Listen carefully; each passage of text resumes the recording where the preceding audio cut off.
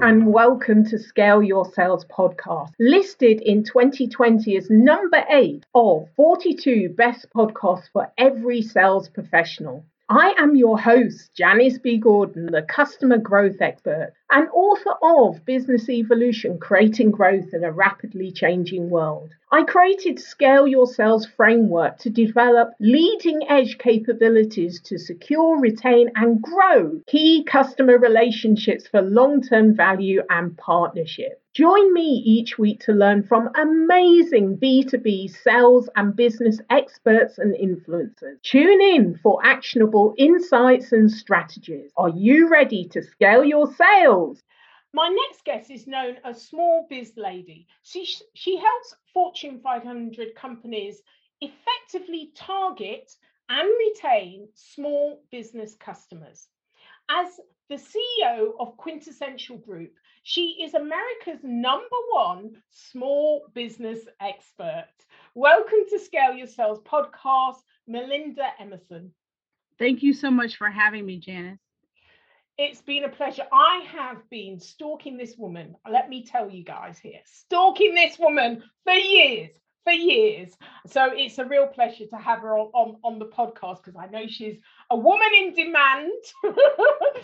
So thank you. Now, the first thing I want you to tell the listeners and viewers is what's unique and different about what you do, because you're the #1 and we've been looking to you for advice for a long time. So there must be something that you do that's uniquely different. Well, I don't know that I'm terribly unique, but I do know that I am mission driven.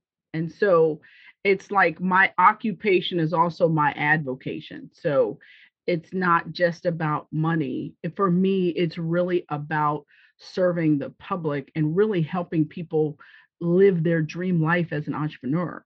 Because here's the deal, most people know how to make their widget or do their service.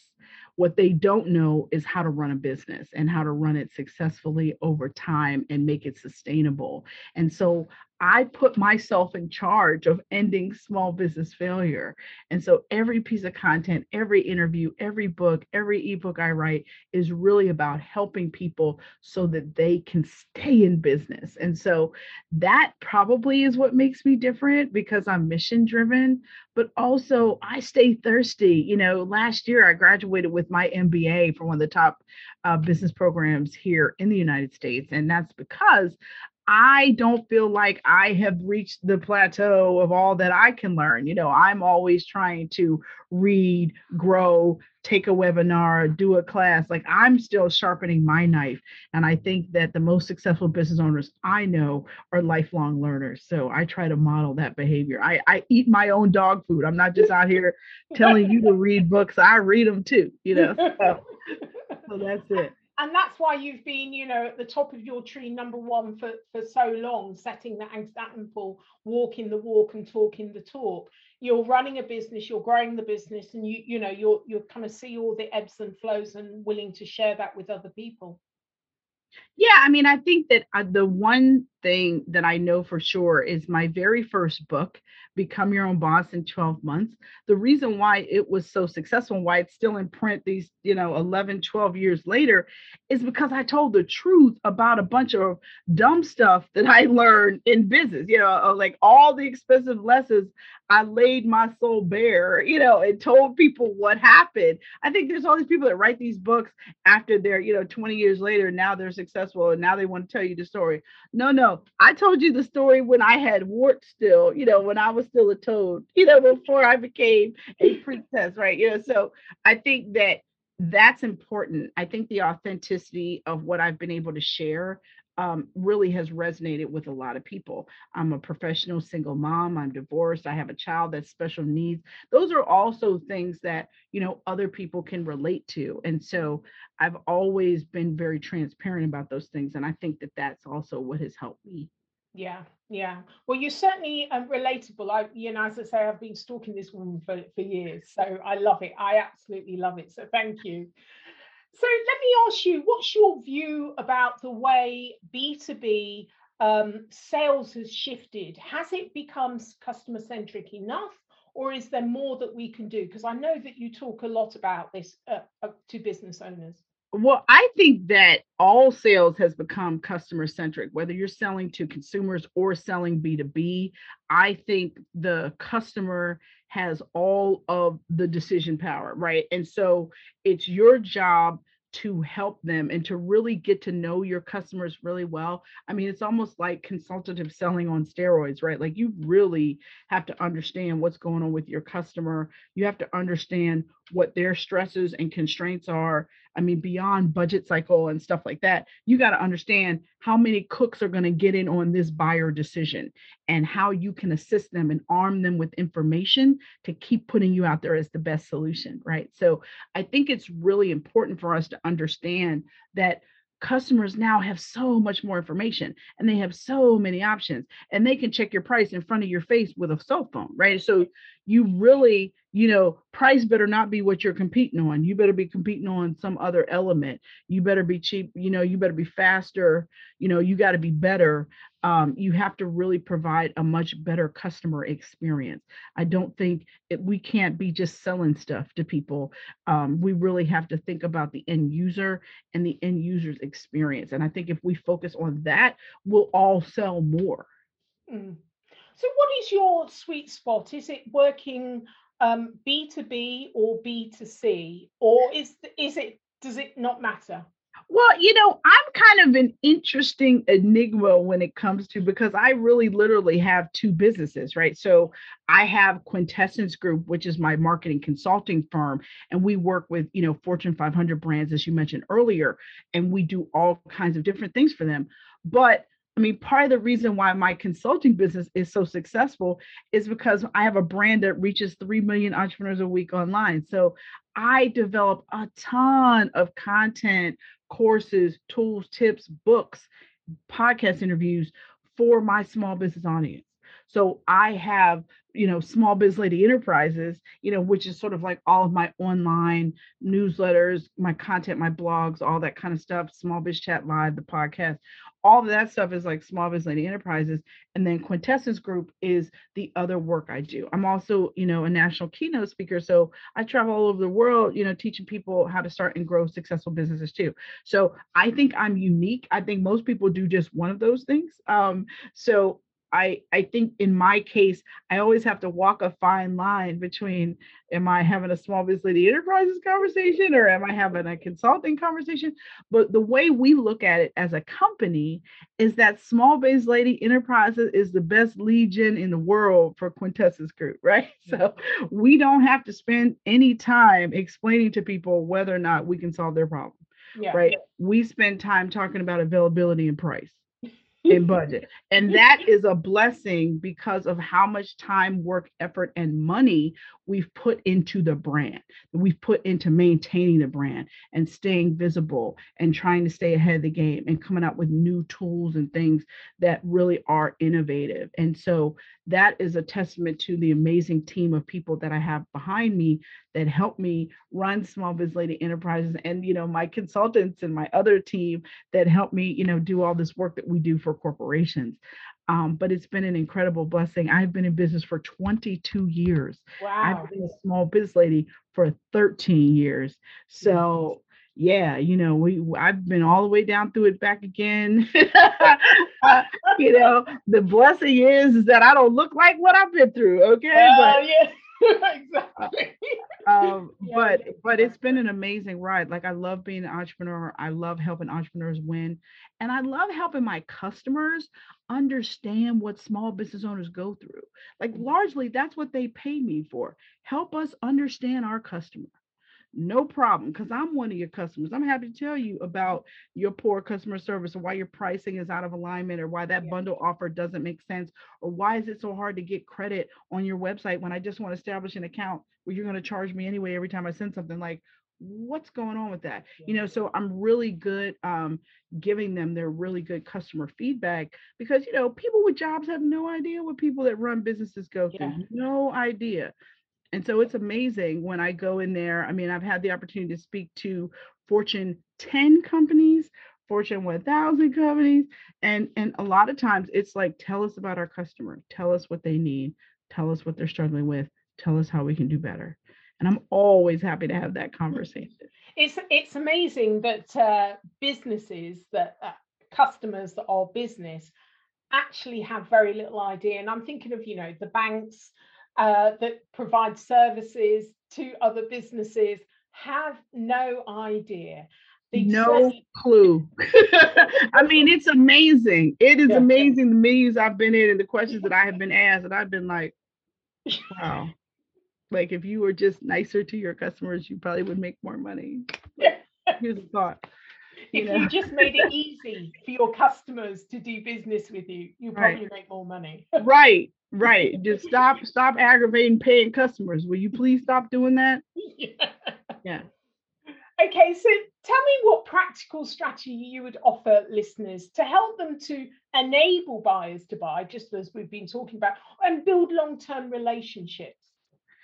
Well, for one, I think that customers want to have a easy way to pay, but they also want to have an easy way to get help when something goes wrong. And I think a lot of corporations mess up with this. You have to use a chat bot or you have to send us an email. You can't talk to a human to fix a problem. And I'm all for AI and chatbots. They are certainly saving a lot of time. And there's certainly a whole generation of people that prefer to interact that way. But sometimes there's a problem that chatbot can't fix, and you still need to be able to reach a human. And I think that a lot of, especially the fintech guys, they've gotten away from, as a cost cutting measure, not really having enough customer service people to interact with, and thus they really frustrate their customers. And so I really think that most people make it pretty frictionless to buy, but they don't make it frictionless when you got a problem or when you got a billing issue or what. Like I recently just had a ridiculous issue with an app that we use, and for some reason I wasn't able to log in to change my password, to change my credit card number. And then I called on the phone, and I guess their main number is just their sales department. And their sales department said, "Oh, you have to email billing to talk to someone." Okay. So I emailed billing and said, "Hey, having an issue. When I hit restart my password, no email comes to me. All I want to do is go in and change my password." And so literally 2 or 3 days go by. I'm still having the same problem. These people shut my website down. I was like, okay, wait. I have one of the largest small business websites on the internet, and you idiots, rather than somebody figuring out how to solve my problem, you let my website go down. Mm-hmm. Yeah. You let my website go down. Well, I have 300,000 followers on Twitter. So you know what I did for them? I went out and got their attention on my Twitter account. Yeah. And you know what was amazing? It got fixed that same day. My site got back up in 30 minutes. Yeah. But why did I have, I shouldn't have had to do all of that for a very, very, very simple billing issue because no one would talk to me on the phone. Yeah. And so that's the kind of stuff that large companies do, that they, there's a trust gap between small businesses and large businesses. And it's time that large businesses understand small business owners don't trust you. And they don't trust you because of stuff like that, because of stupid, simple, small stuff, that you'd rather focus on the revenue than focus on servicing your customers. It's not like I call them all the time. I had one issue, in 4 years, one issue, and that's how I got treated. Am I going to recommend their service to anybody? The problem is going to others that act in exactly the same way. Well, and that is the problem. They all act the same way. I mean, but again, this is the kind of stuff that when I get into meetings, I was like, well, let me tell y'all about this recent experience I had. Or let me tell you about how I told a small business owner to go to your website to sign up for an account, and they were turned down for credit on an account that they were going to have to pay every time they shipped anyway. Yeah. Like, why are you doing that? So some of those things I've been able to point out, and they're like, and all these people like, oh, yeah, why is that? Like, fix your website. Stop this. Stop aggravating people who want to give you money. Yeah, exactly. So, what tried and tested strategy would you offer listeners? And I know that you kind of talked about, there is a place for AI, but not too much. Tell me more about market automation or automation. Well, I Marketing. do Yeah. think that marketing automation is great. I think that when it comes to when you make it really clear and exhaustive, I think it can work. But there always has to be the human element in there. I don't think you could turn your whole customer service organization into chatbots. I think you still got to have some live chat. You got to have some people, some humans. I think you still have to have a phone number that people call, and it can't be a phone number that's answered in India. Like people still hate that. So I think that you've got to figure out how you're going to provide authentic service to your customers. I think people have a lot more options. There's so much competition out there.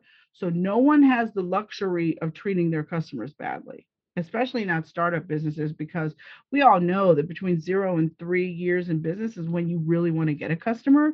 Usually, once a small business owner gets to 4 years in business, it's very difficult for them to change vendors unless they have a catastrophic customer service experience like the one I had recently.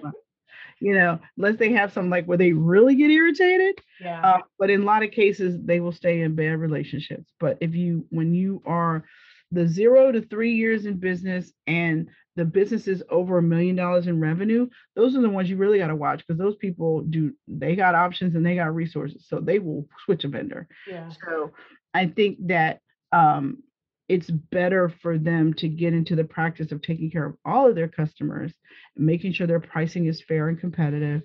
And nobody minds paying more if they're getting great service. So, do you advocate that those, the larger companies, how do they get, besides you coming in, how do they make sure that they consistently innovate with the customer pain points and the customer in mind? How can they stay really close to the customer? What are the strategies they need to do on a consistent basis to make sure the customer's always at the table in all of the decision making? Well, one of the things that I've seen some of the corporate partners that I have is they've established small business advisory boards of customers so that they can get that constant feedback from customers. I've also, people seen, senior managers make some of their senior staff do ride-alongs with their frontline sales reps, so that they make the customer service people do a frontline, calling on customers, so that people can appreciate other departments. I also have seen corporations do voice of the employee exercises, because a lot of times, corporations will bring in outside consultants when they actually could have talked to the people that work most closely to their customers, and they could have got that answer for free. So I'm a big proponent of voice of the customer exercises, but also voice of the employee. And when we go in and do those kind of exercises, I won't do them unless I can talk to everyone, and I can talk to everyone without a chaperone, because people are politically afraid of each other. So, I don't want people to give me the sanitized answer. I want people to give me the real answer. So when I go into a corporation to do that kind of analysis for them, I'm like, look, I'm going to check out everything, and I don't need a bodyguard. So if I can go around and talk to everybody I need to talk to, I'm going to do mystery shopping exercise. I'm going to call different sales departments around the country. I'm going to let you know if I get the same experience. I'm going to let you know if I even get the same looking proposal. How about that? So different things people need to know about, whether their customer service department is really about customer service, or whether or not they treat their customers like they're bothering them. And I think that that's the stuff you got to stay on top of the sales and top of the customer service, and certainly make sure fulfillment and shipping is doing what it's supposed to do. But there's a lot of stuff that can clothesline you with your customer relationships. But you have to, I think one of the biggest failures the large corporations have is just the follow up after the sale. They don't mind selling you stuff, but then the person that sold it to you can't find them again. You don't know what's going on. That's not cool. You need to be able to reach somebody if you want something, or it's smart to just reach back to customers for the resale, the upsell, Yeah. Yeah, yeah. So let's switch it up a little bit and tell me a bit more about diversity and your view on whether, the industry, the sales industry has evolved, whether the service industry to Black businesses and, female businesses. Tell me about, your view of diversity in business generally. Well, I think that people of color have always been able to get sales jobs. We tend to be people, and good at making sales. What I don't see is enough diversity in sales leadership inside organizations, sales managers, district managers, vice presidents of sales.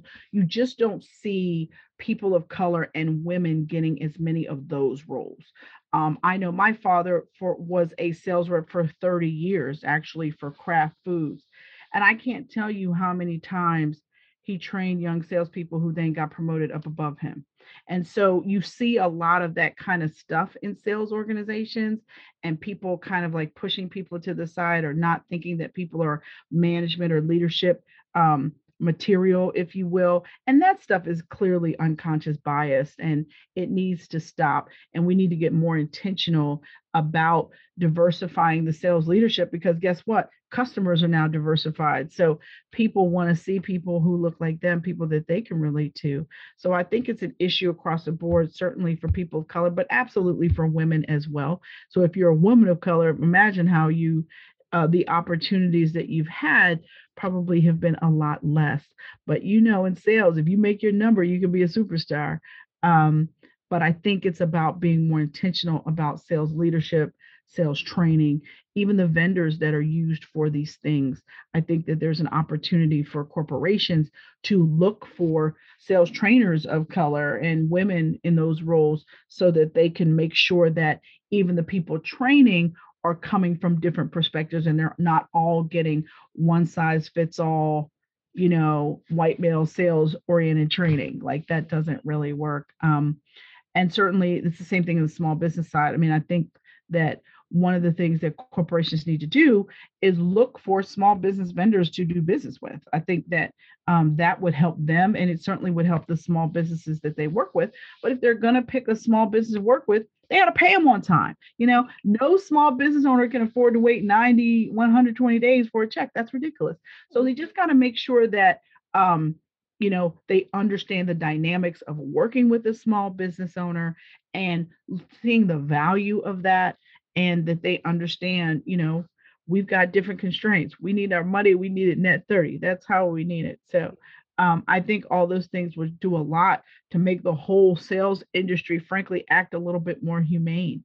I think one of the things that has always irritated me about sales, it's like, if you miss your sales number, you're a bad person. It's like, no, if you miss your sales number, you miss your sales number. But we always make it about wins and losses, as opposed to, well, how many relationships did we build so that we can go back and make that bigger sale later? Sometimes, in sales, sometimes sales cycles are 6 months, sometimes they can be 6 years. You never know. I mean, I remember one time I worked on a Fortune 100 company for business for 5 years. And literally, it wasn't until somebody left the company that I finally got an opportunity, and I finally got a significant contract.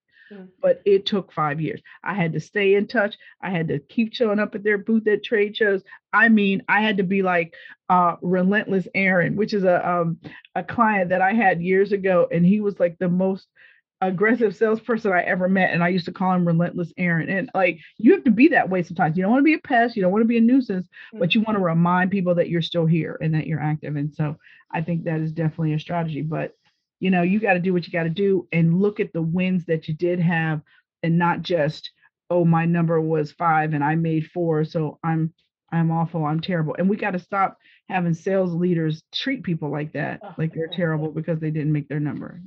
And it's not very customer centric.